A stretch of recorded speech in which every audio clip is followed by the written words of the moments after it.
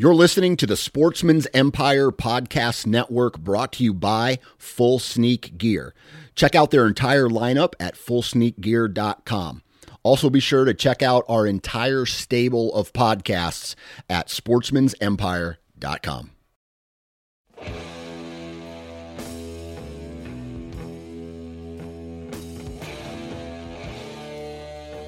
Welcome to the Nine Finger Chronicles podcast, brought to you by Exodus Trail Cameras, the #1 podcast for bow hunting product information and hunting stories from across the nation.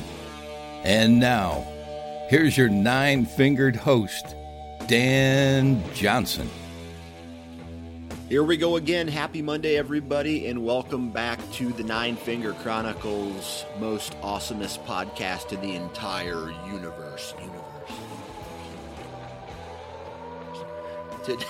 Today, we have another repeat customer, another guy who's been on the podcast 2 times now, and his name is Levi Rosentreter. And what I like about this podcast is his unique approach when it comes to gaining access to his tree stands. He uses a boat on a lake, and it works very well for him. Now, also on this episode, Levi runs into a little bit of frustration because he had a difficult time in the timber up until a certain point when he ends up killing a nice mature buck, which you will hear about today. So we have a really, really cool hunter profile podcast today with Levi Rosentreter. And before we get to this podcast, I just want to remind everybody again to go visit deerlab.com/9fingers, number 9, followed by the word fingers, no spaces, and take advantage of their free 30-day trial period. All right. So you go to that URL, you sign up. You don't have to give a credit card or anything. You sign up for a free 30-day trial period, and then you upload all of your trail camera pictures that you have into this software. And it does, it calculates time of day, wind direction, all the information that is on your trail camera picture is uploaded into this system.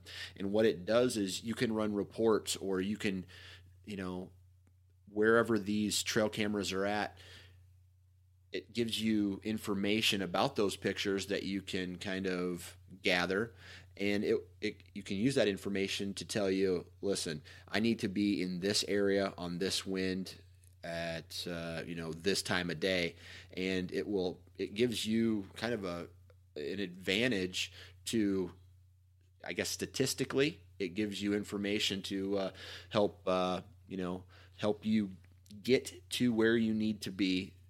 Deer Lab will tell you that, and hopefully it gives you some success in the timber. So go check out deerlab.com/9fingers. Look into the information, read about it.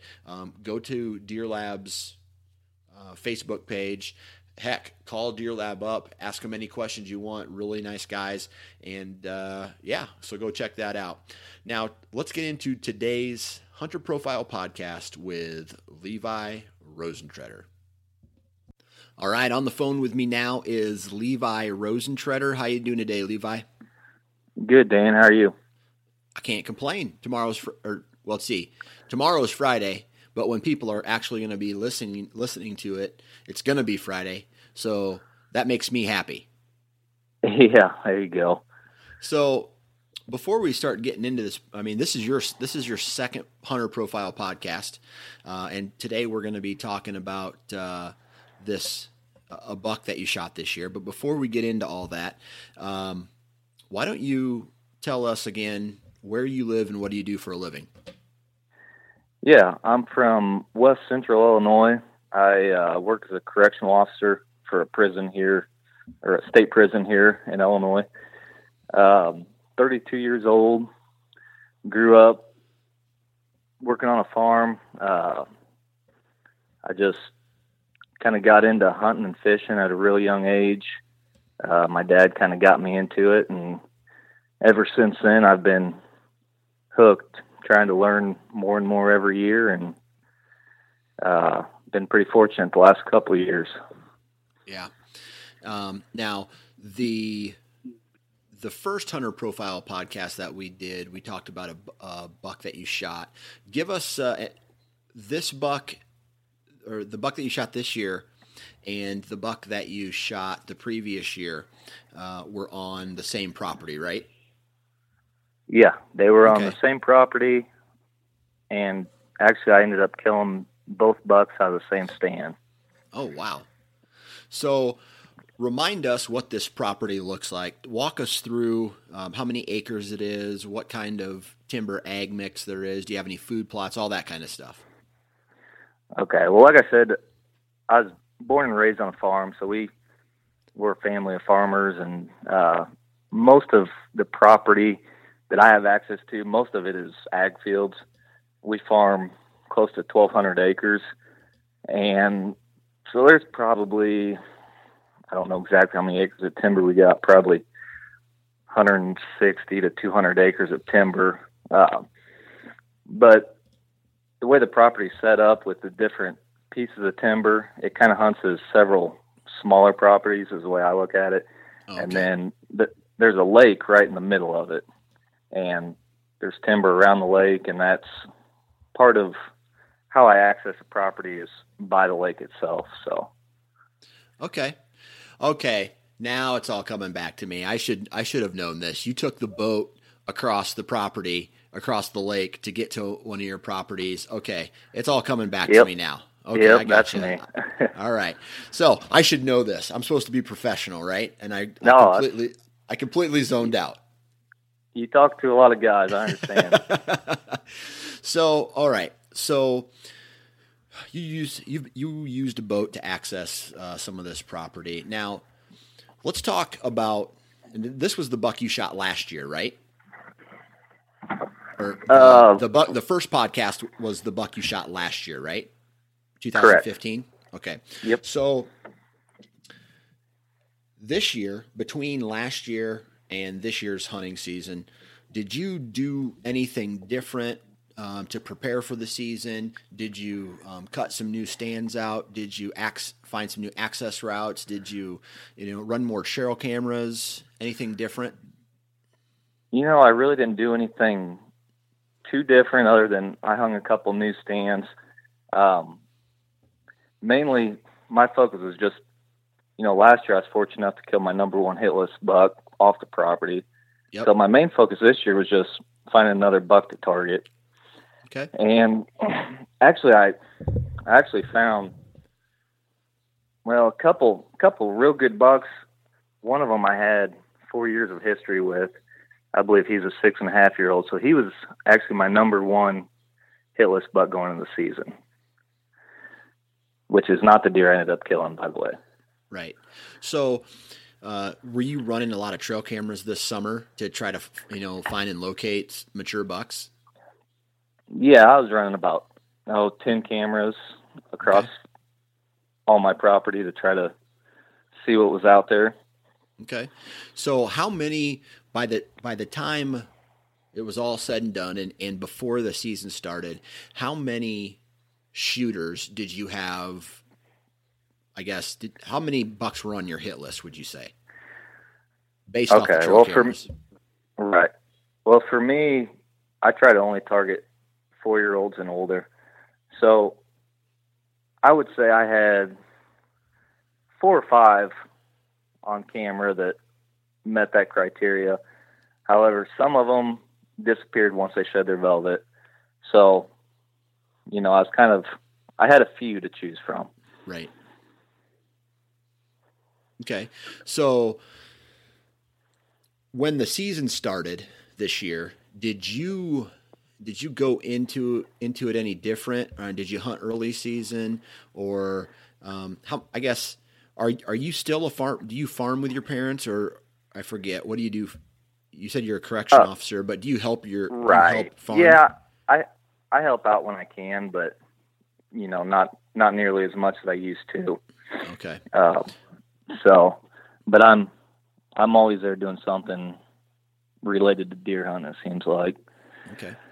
So what was your goal going into this season? I mean, you said you had, several hitless bucks kind of on the radar. You said you had one particular buck who you felt was maybe a 6-year-old, maybe even older. Was he number one on your list, or did you have any other bucks that maybe were, kind of getting your heart racing? Yeah, the one I talked about that I believe to be 6 years old, I had 4 years of pictures of him.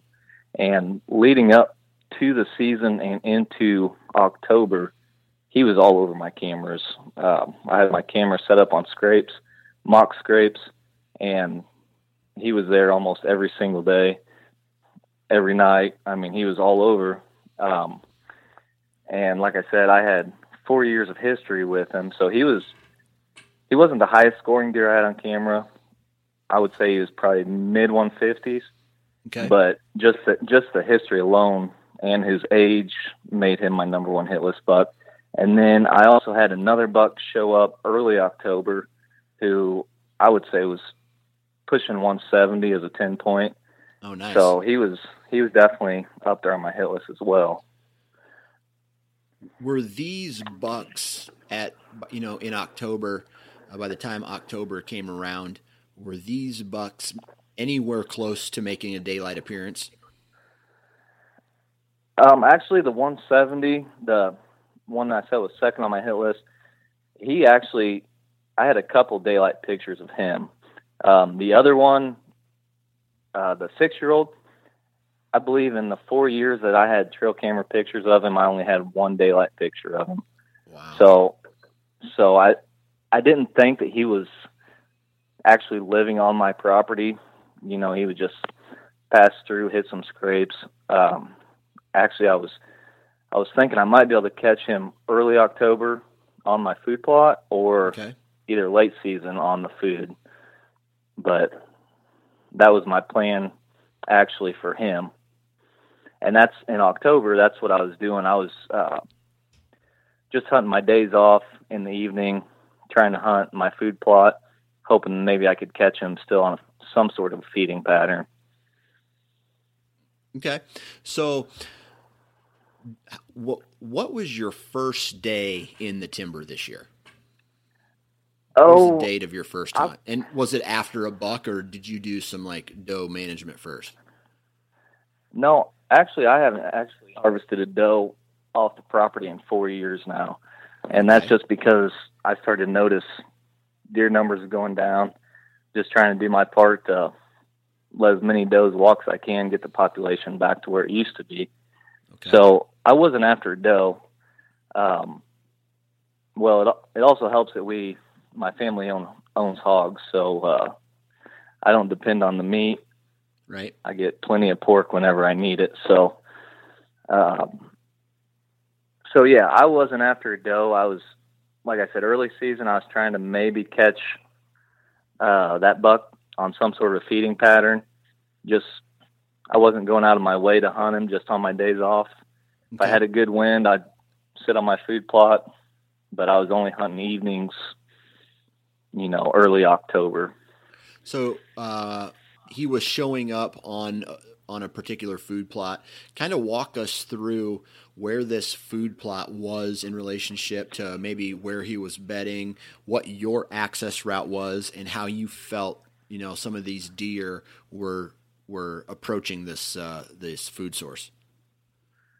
Okay, well, to be honest with you, I wasn't 100% sure where this deer was bedding at, because every time he'd come in front of my camera, it seemed like he was coming from, there was no pattern to it. He was just coming from both directions. So I wasn't really sure where he was bedded at. Now, the food plot is about 1.5 acres, and I don't remember exactly what I planted. I think it was some sort of fall blend from Whitetail Institute. I think it was called Ambush, and I couldn't tell you what all's in it, but the deer have been really hitting it pretty good this year. And it's kind of set up. It's picture like just a big ag field and then it is like the far finger of this field, and I basically just turned it into a food plot. And I got a fence row on the north side of it, and then there's big timber kind of to the northeast of it, and I access it actually from the south, and it kind of just wraps around, and I got a little trail to where I can get in there pretty clean. Usually I have to have someone come blow deer off in the evening with the ATV, but that's a setup for that food plot. All right. So now the buck that we're talking about that was using this food plot wasn't necessarily the buck that you ended up shooting this year, correct? Correct. Okay. So did you have any early season encounters with any of your hitless bucks? Well, I tell you what, mainly early season, I was focused on my food plot. And that's just because, to me, that's an early season and a late season spot. So that's what I was focusing on, trying to keep all the pressure off my other areas. So basically, I was all in for that one buck in October. And then, if something else happened to come out that was mature, I would take a shot, but I'm sorry, I forgot what the question even was.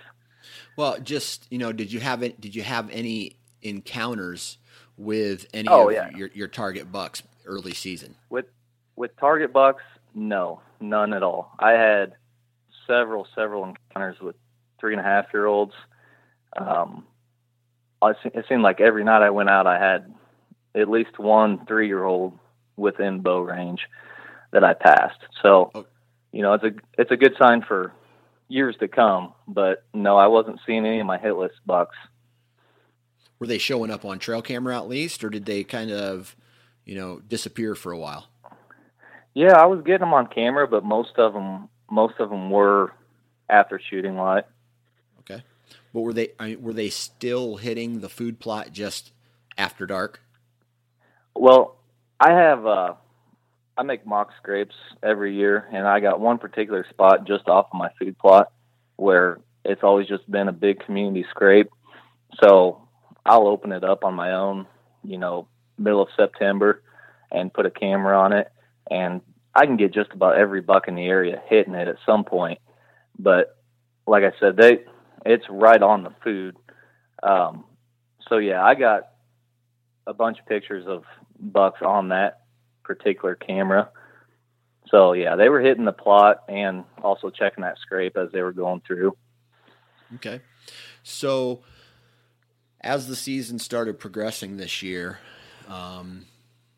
let's say mid-October to late October, did your strategy to, get after some of these, some of your hit listers change, or were they still around come that pre-rut time? Yeah, they were pretty much they were still showing up on camera. I had vacation from work starting October 26th. I had 3 weeks off. Okay. So my main plan was, once my vacation hit, just start, hitting different areas, my more traditional rut stands, rather than the food. However, I think it was a couple days right before my vacation start. I'm a member of a Facebook group that it's a bow hunting group for people in the area. Yep. And there's probably, 900 members on there. And I always scroll through looking at different bucks from the area that get shot. And this one picture popped up. It was a trophy photo, and I had no idea anything about where the deer was killed, but I immediately recognized that it was the 6-year-old that I'd been after. Oh, wow. So did you contact that person or reach out to him, send him a trail camera picture and say like, hey man, this buck was on my property all summer? Yeah, I did actually. I sent the guy a message. Didn't know the guy, and it turned out that he was hunting property, just probably a half mile away from me. And I sent him a few trail camera pictures of the deer from the last 4 years, and actually he sent me a couple photos. So he said that the deer just showed up for him this year, so he'd never seen the deer before this year. But it kind of gave me an idea where the deer may have been living. So it kind of put the pieces together for me after the fact. And, real nice guy, couldn't be happier for him. And it's funny, he was asking me how old the deer was, because he said that his buddies were saying that he killed a 3-year-old. I was like, I have 4 years of pictures of him, so I'm going to guess him at 6. I said, here's the pictures. You can be the judge for yourself. So, right. But it's kind of neat to talk to him about it and kind of put a close to the story. Cool. Yeah, it's something nice about, I think one thing that's cool about trail cameras and or, like something like that, or Facebook, where you may have spent your entire season hunting that buck and not even knowing that he was dead. So maybe subconsciously some of your decisions after the fact, after you found out this buck was shot, maybe helped you change your game plan a little bit. Absolutely. Yeah, once I found out that deer had been shot, I completely abandoned my food plot, and I kept running cameras, in case something else happened to show up, but I shifted my focus onto the other deer on my hit list at that point. Okay. And this was the big 170 class buck that you thought was a 4-year-old, right? The one that just got shot, or the one I was your moving second on to? Yeah, the one right. you were moving on to. Yeah. Yeah, I don't know. He's probably a 5-year-old. Okay. Just judging by his body size. Gotcha. But yeah, I would say he was probably, I don't know, at least 22 inches inside spread, real wide, just clean 10-pointer. And he was a beautiful buck. And I had a couple daylight pictures of him. So once I found out my other deer I was after got shot, this one here was my number one target. So how far away from where your number one hit lister was living to where you had to move for the number 2 hit lister? I'd say probably 2.5 miles away the crow flies. Okay. Completely different type of scenario, or was this buck coming into a food plot, or was this just kind of a completely different area? Well, I'd call it a completely different area, but this other buck here, he was living around the lake that I talked about earlier. Okay. And the funny thing about the lake is, for whatever reason, and I know deer travel, but for whatever reason, it seems like the bucks, they're either living on one side or the other. I don't get a lot of pictures of the same deer on both sides of the lake. Right. So this particular buck, he was living on the east side of the lake. So at least that's where I was getting his pictures at. So that was my main focus then. Okay. How big's this lake? Oh, it's probably, I don't know, 80 some acres. Okay, so it's I had to guess. It's fairly big, and your family owns property kind of all on both sides of it? Yeah. Okay. Yeah. All right, cool. All right, so you made the move to the second buck on your hit list now. What time of year was it, and did you have any run-ins with him, any encounters from the tree stand? I had no encounters whatsoever, and this was late October when I really made the move for him.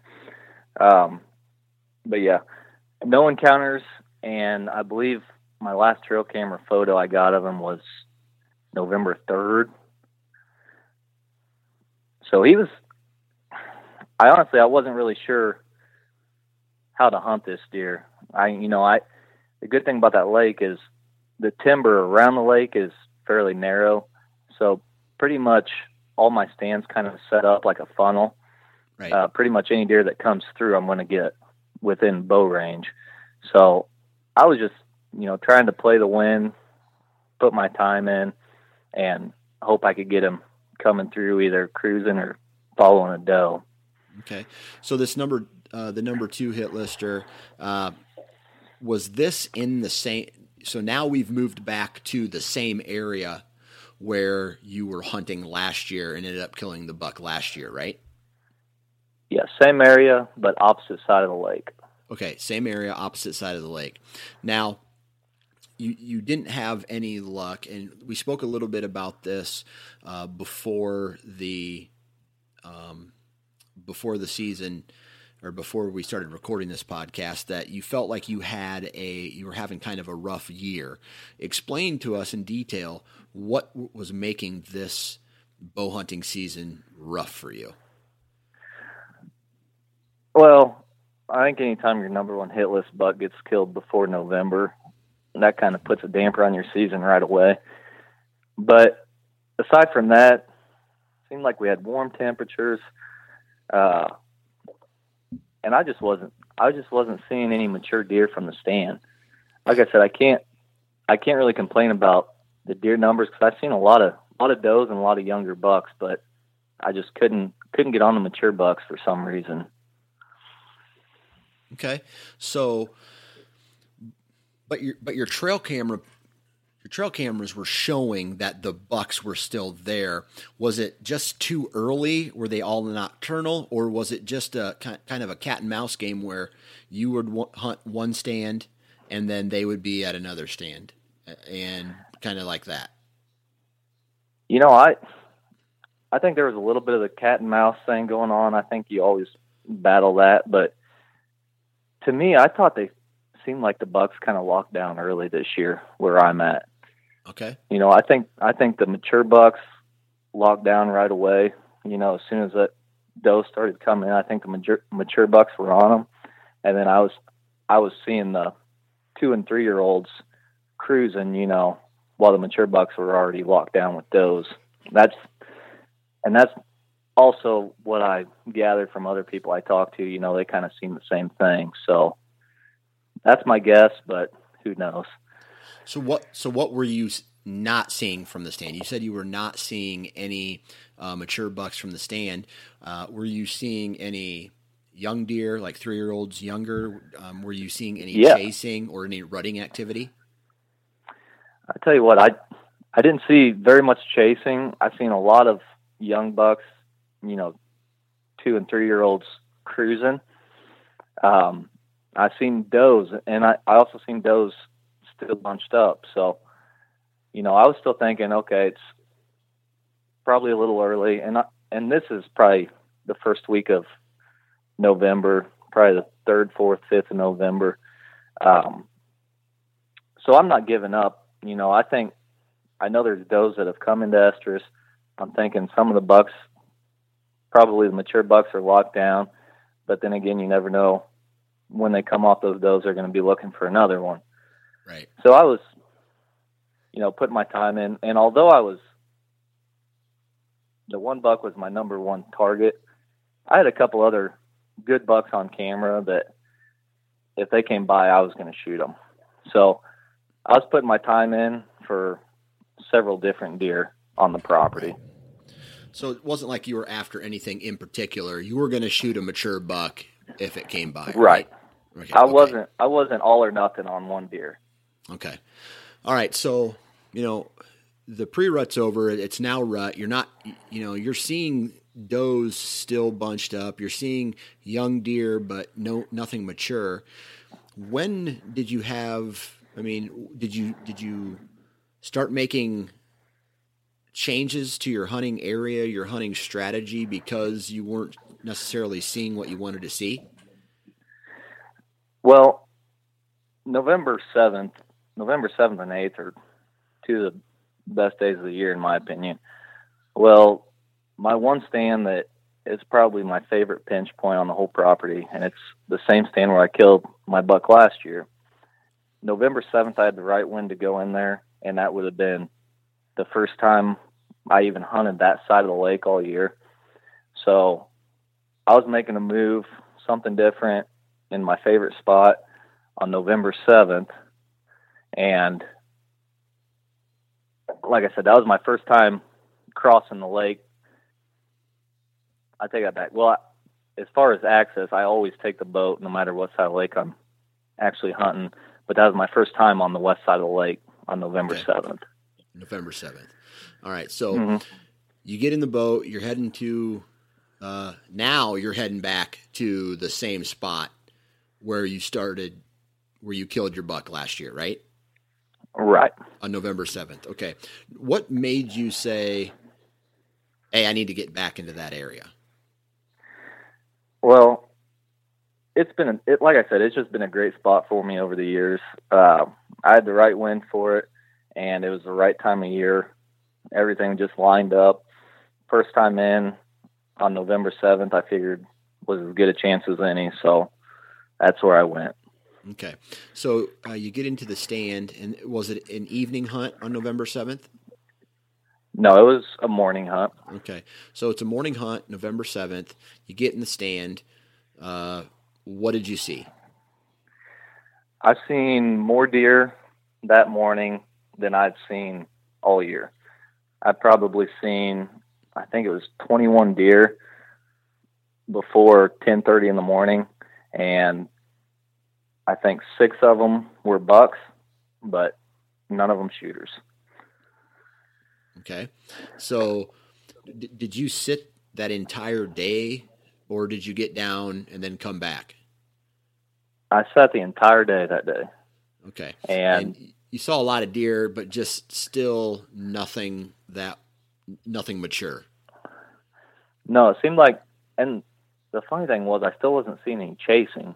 You know, Okay. I'd see the does would come through 2 or 3 at a time together.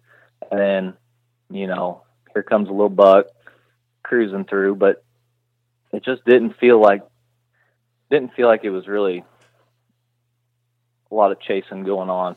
And it was still warm then. I don't remember what the temperatures were, but I mean, it was probably well into the 50s, I believe. So I figured that had it subdued a little bit. Okay.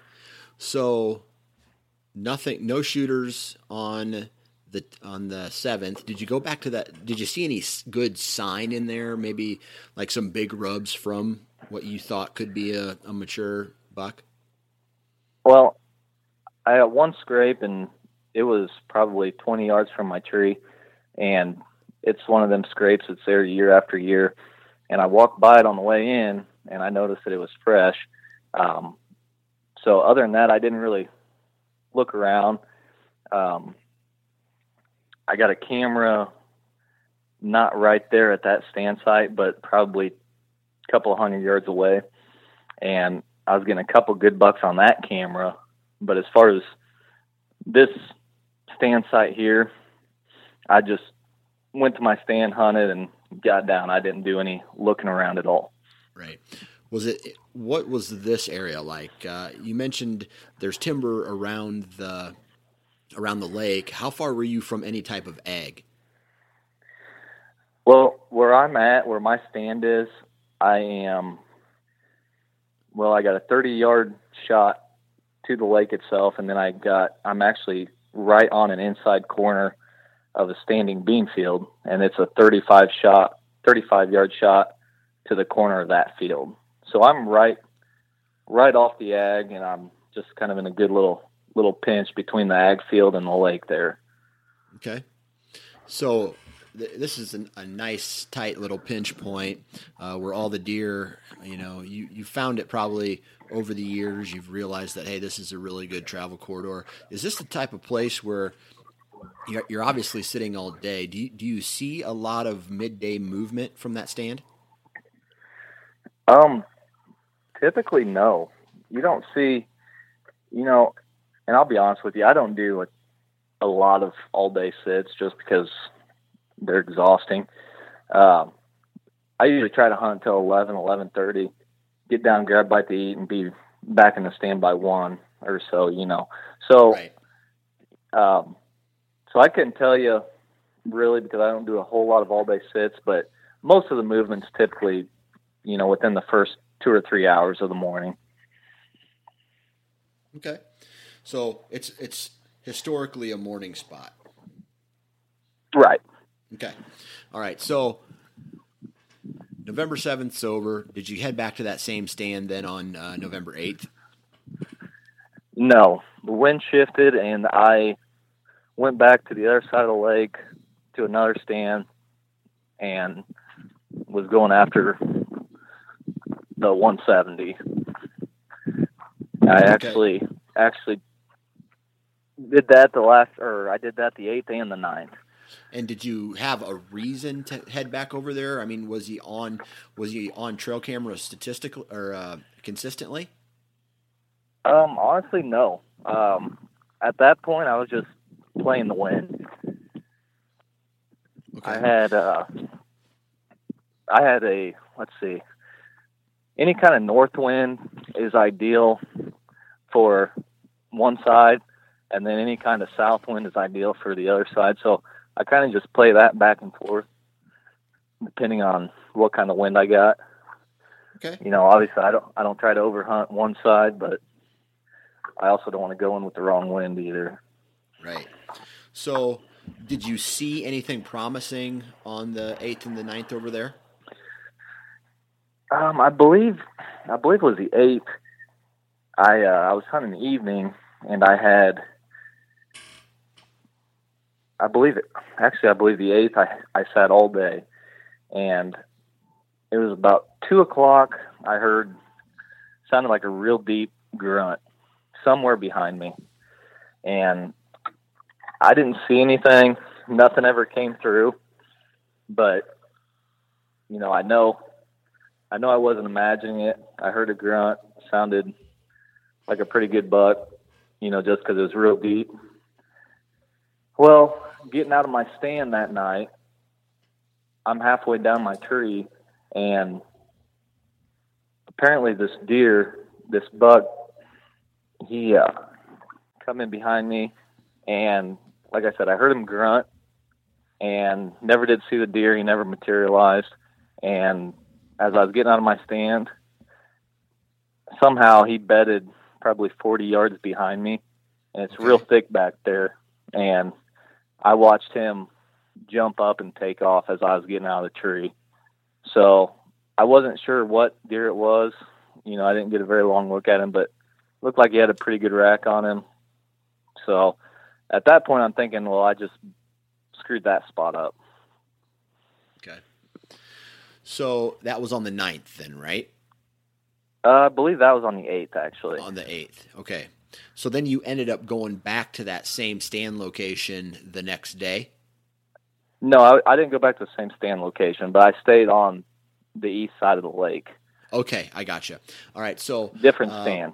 Different stand. How far away from the stand the night before where you busted that buck? Probably 300 yards. Okay, so still kind of roughly in the same area. Anything good there? Were the bucks, the younger bucks, at least chasing the does by this time? I seen a couple young bucks, messing around with does, but I just wasn't seeing any real hard chasing at all. Okay, so no chasing. Were you starting to get frustrated that these mature bucks were not making an appearance? I was getting extremely frustrated, and of course during hunting season, you're constantly texting your hunting buddies, and my hunting buddies, they were going through the same thing, not seeing any mature deer, and at this time I only got a week left of vacation. You start to feel the pressure, you got to make it happen pretty quick. So right. I was definitely getting frustrated at that point. Okay. So knowing that you had a week left and you start to feel a little pressure, does your do things change for you as far as what kind of buck you're going to harvest, or does it stay at a 4-year-old and higher no matter what?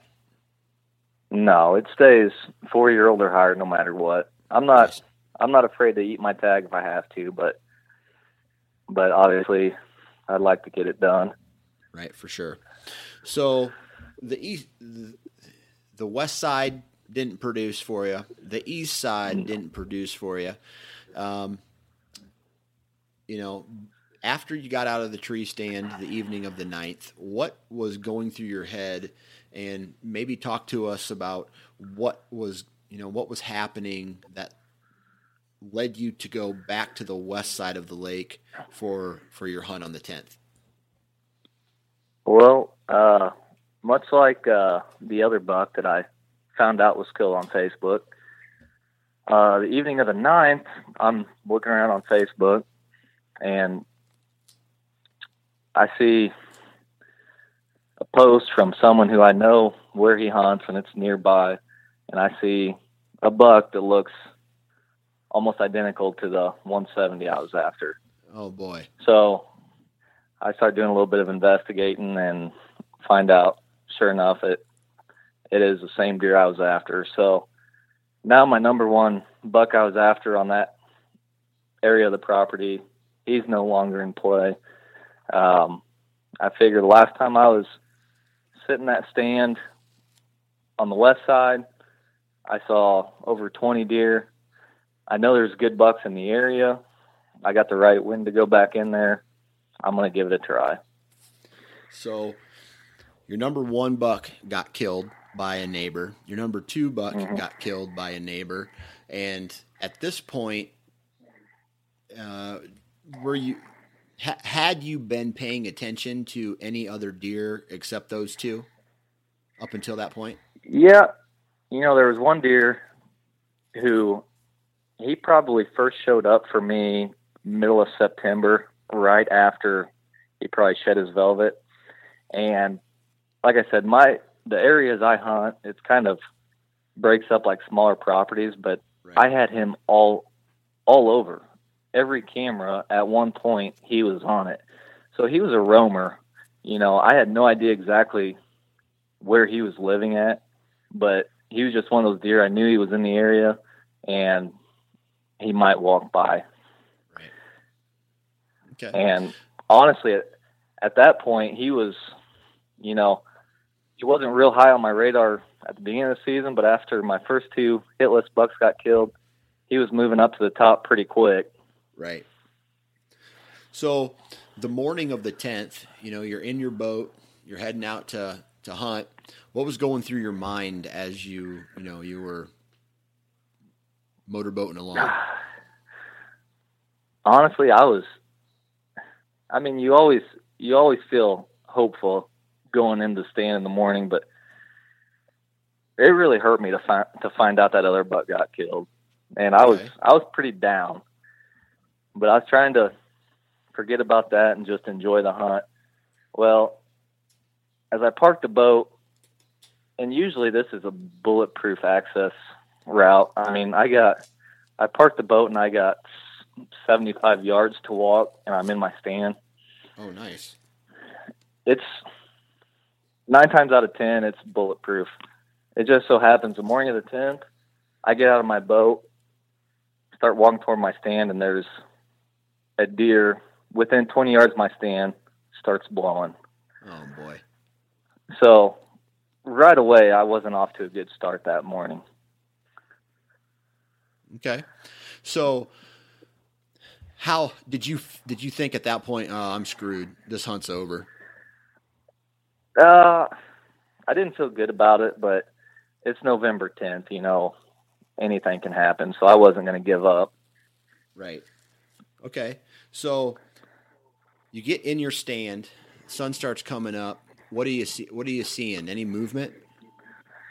I saw 2 does come through about probably 7:30, and that was it.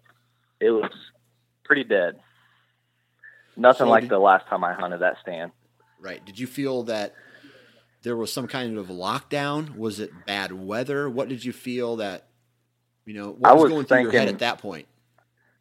Yeah, I was thinking that we were in the midst of lockdown. Definitely. Okay. So you saw 2 does come through, and that was it for up until when? Well, that was probably 7:30, 7:45 is when the 2 does came through. And, I'm still feeling somewhat hopeful just because November 10th's usually been a pretty good day for me. And I didn't mention earlier, people duck hunt this lake. Okay. So it's usually not an issue. I get to my stand long before they get out to their blinds, and I usually leave after they've already left.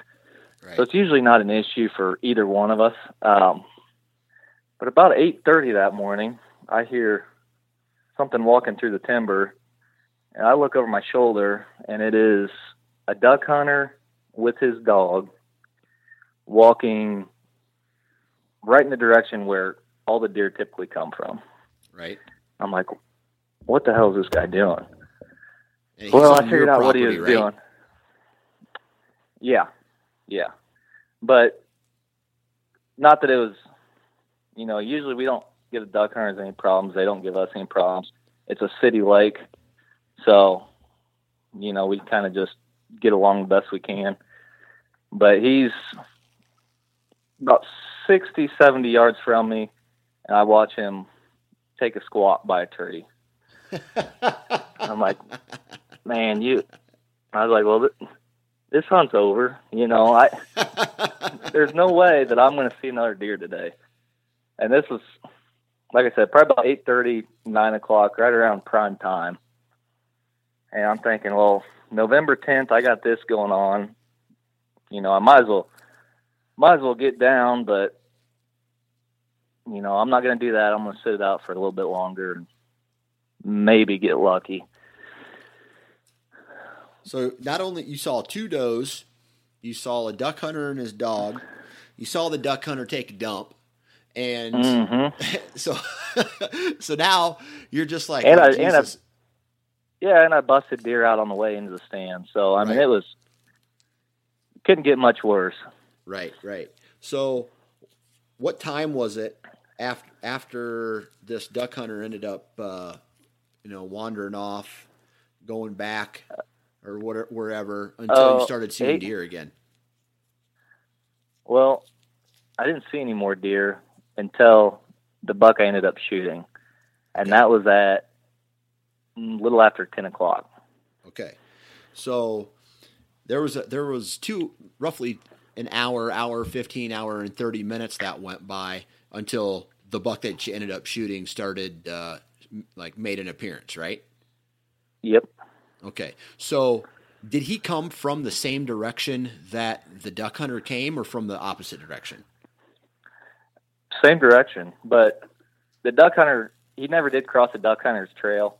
The duck hunter came from the lake, which is from the east, and then the deer came from the south, and he never got far enough east to cross the other guy's trail.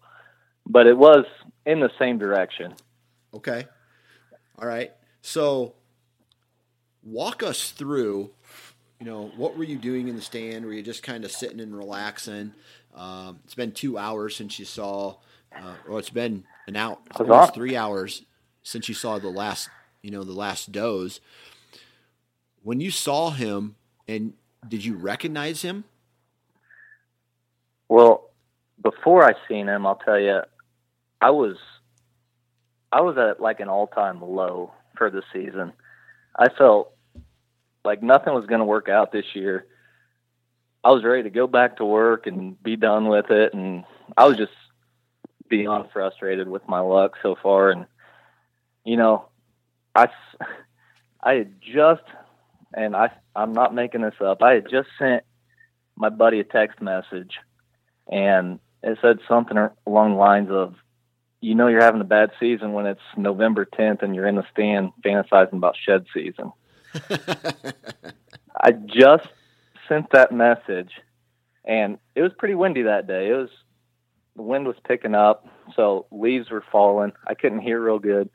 Just sent that text message, and I looked up, and there he was cruising through probably 40 yards in front of me. So what was he doing? I mean, he came from the direction. Was he downwind of the bedding area where these deer were coming from? Was he cruising from what you could put together? That's what's kind of strange is he was actually traveling with the wind to his back. Right. So, but he was coming from the bedding area. So I don't know if he was just going to check, a different bedding area or just cruising through, or if, a hot doe had come through there earlier that morning. I'm not exactly sure, but he had his nose to the ground. He was on a mission whenever he did come through. Okay. So from the time that you saw him, you said he was on a mission, his nose was down. Was from that moment to the moment you ended up drawing back, was that a very short period of time? I'd say 10 seconds. Okay. From the time I seen him to the time I drew back and shot him. So how far away was he when you first saw him? He was probably 40 yards in front of me, but he was out in front of me. I don't have any shooting lanes. My main shooting lane's to the corner of the field. Okay. Because they'll cross through there or they'll skirt the edge of that field. And that's what he did. He came up into that field and kind of cut that corner of the field. And basically from the time I seen him, I immediately grabbed my bow, clipped my release on, got ready, and he was in my shooting lane. I drew back, stopped him. I mean, it just happened. Boom, boom, boom. So you looked at him. You didn't recognize him. You looked at him, and just from looking at his body and his rack, you're like, okay, he's at least a 4-year-old. Yeah, I didn't recognize him.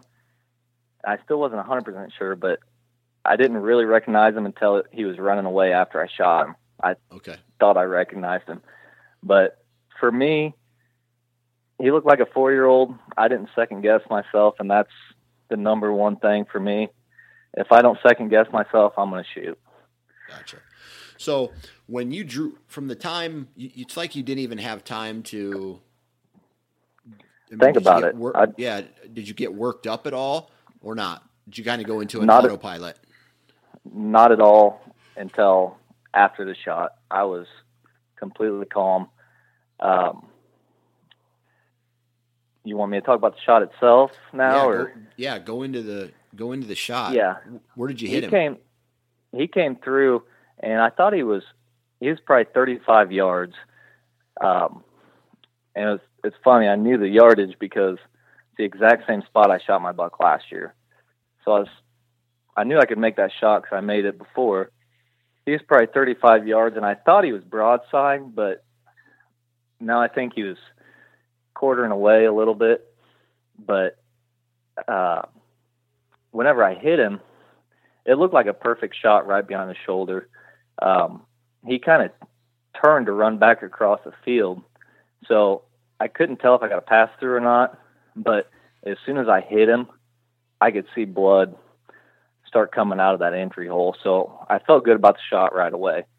But he took off, and like I said, it's a standing bean field. He took off bounding through the bean field all the way across, and it's probably a good 200, 250 yards across the field. And I lost sight of him before he made it to the other side. So I wasn't sure if he made it all the way or if he was down in the field somewhere. I wasn't sure. Okay. So did you feel it was a pass through at all? I really didn't know. I suspected it was, but that's just because he turned and I didn't get a chance to see if there was an arrow sticking out of him. Okay. But I felt good about the shot, though. I had really no question about the shot after I made it. Okay. So was it, I mean, you said he was quartering away, right? Was it tough? I think he was. I think he was slightly quartering away, and Okay. and that's only after I recovered him that I put that together. But Okay. at the time, he looked like he was broadside. All right. So, couple inches back from the shoulder, right in the Boilermaker, high. Where at? Yeah, probably a little bit on the high side, but I still felt like I got lung though. I mean, Gotcha. I felt confident to go after him within an hour or so. Okay. So that leads me to my next question. How long did you stay in the stand before you got down to, go to the site, the impact? Well, right after I shot him and I kind of calmed down a little bit, I texted my buddy who I'd just been texting about how the season sucks and Yeah. I'm never going to kill a deer out here. And I told him I just shot a good one. And he's like, Yeah. "Oh, you're so full of it." No, you didn't. I swear to God, he just came through and I shot. So anyway, I got my phone calls and texts out of the way, and I got down. I gave it about an hour before I got out of the stand to go look for my arrow. Right. And I went to the point of impact, and I had blood right away, but I could not find my arrow, which, of course, led me to believe that I didn't get a pass through. Right. So I called my dad, because he always helps me track deer, and I called him, and I was like, I'm just gonna walk a little ways, see what kind of blood I got, see if I can find my arrow. I said, and if the blood slows down or if I can't find my arrow, I'm gonna back out, and then we'll come back, in like another hour and take up the trail. Okay. So I followed, and it was a standing bean field, so it's bare dirt. So I was actually following the deer's tracks more than blood itself. I mean, the only blood you could really find was on like the bean pods where he rubbed up against them. Yep. So it was kind of a challenging blood trail, but the blood I didn't feel real good about it. So I backed out and met up with my dad, and we ended up going in a little bit later. Okay. So how much longer, how long was that period of time? Oh, I'd say another hour. Okay. I still felt good about the shot. I just thought I needed help with the blood trail. Got ya. So did you follow blood consistently, or, you said you could tell where there was some on the bean pods. Was it hard looking for blood in that bean field? I tell you what, it was real hard. And luckily, like I said, it was kind of muddy, so we could follow his track a little ways, to kind of get an idea of a direction, because he wasn't bleeding very consistent. And about halfway across the field, he kicked that arrow out, and I looked at my arrow, and I probably got 10 to 12 inches penetration. So I felt good, that I got all the way through that body cavity. And I expected once I found the arrow that the blood would pick up, but it just didn't. It was pretty hard to follow.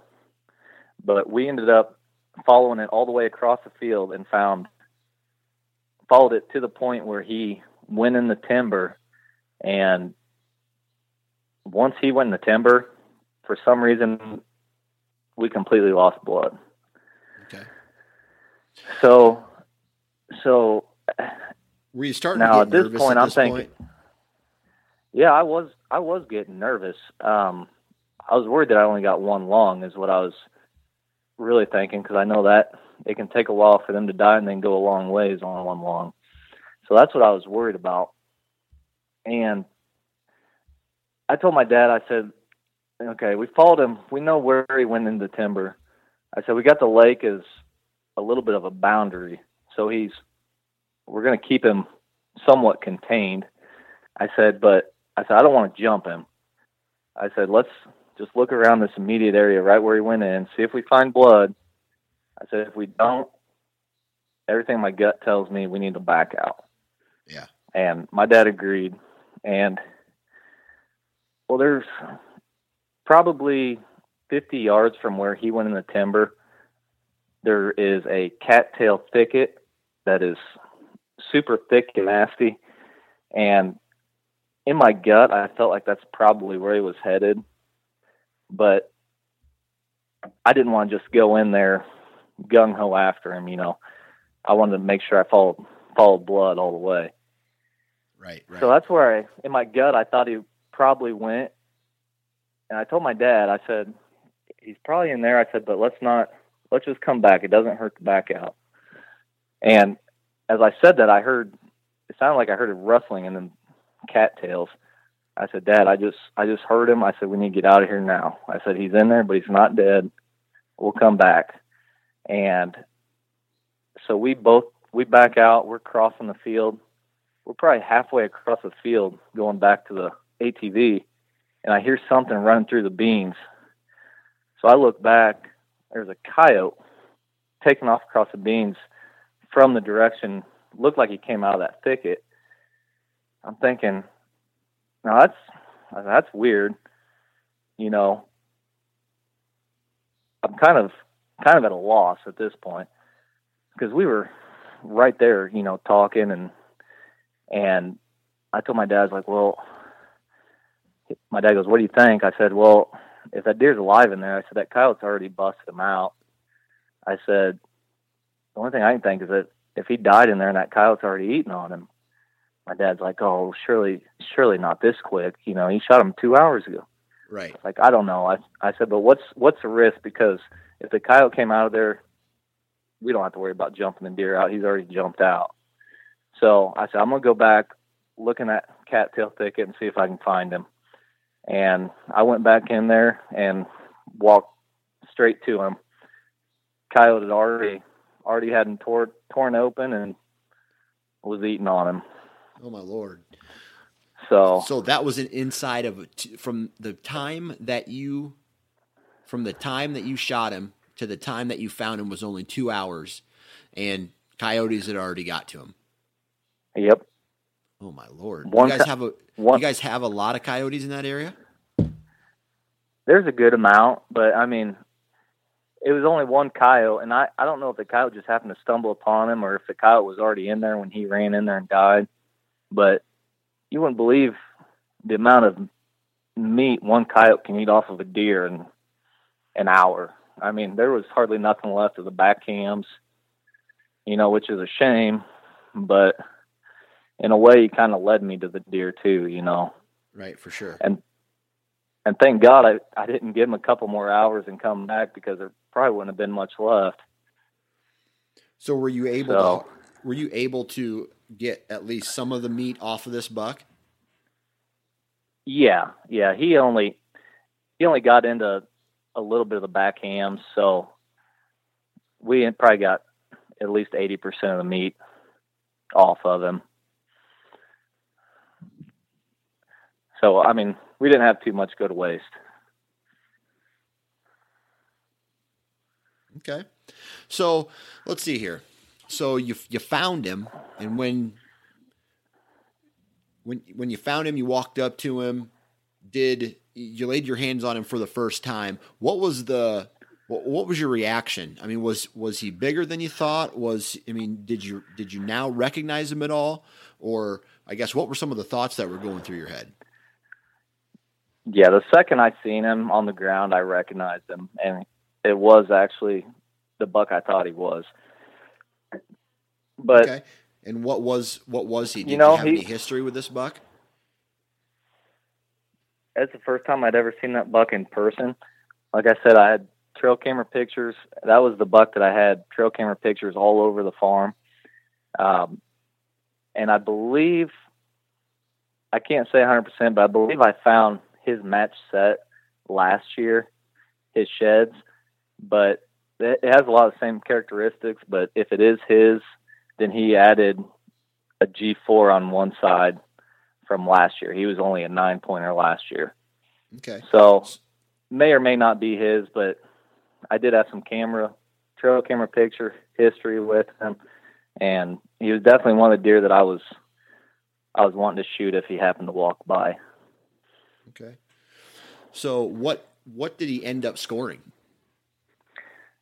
We rough scored him at 151 and 1/8, and he was, I believe, 19.5 inches inside spread, and his longest tine was only 9 inches.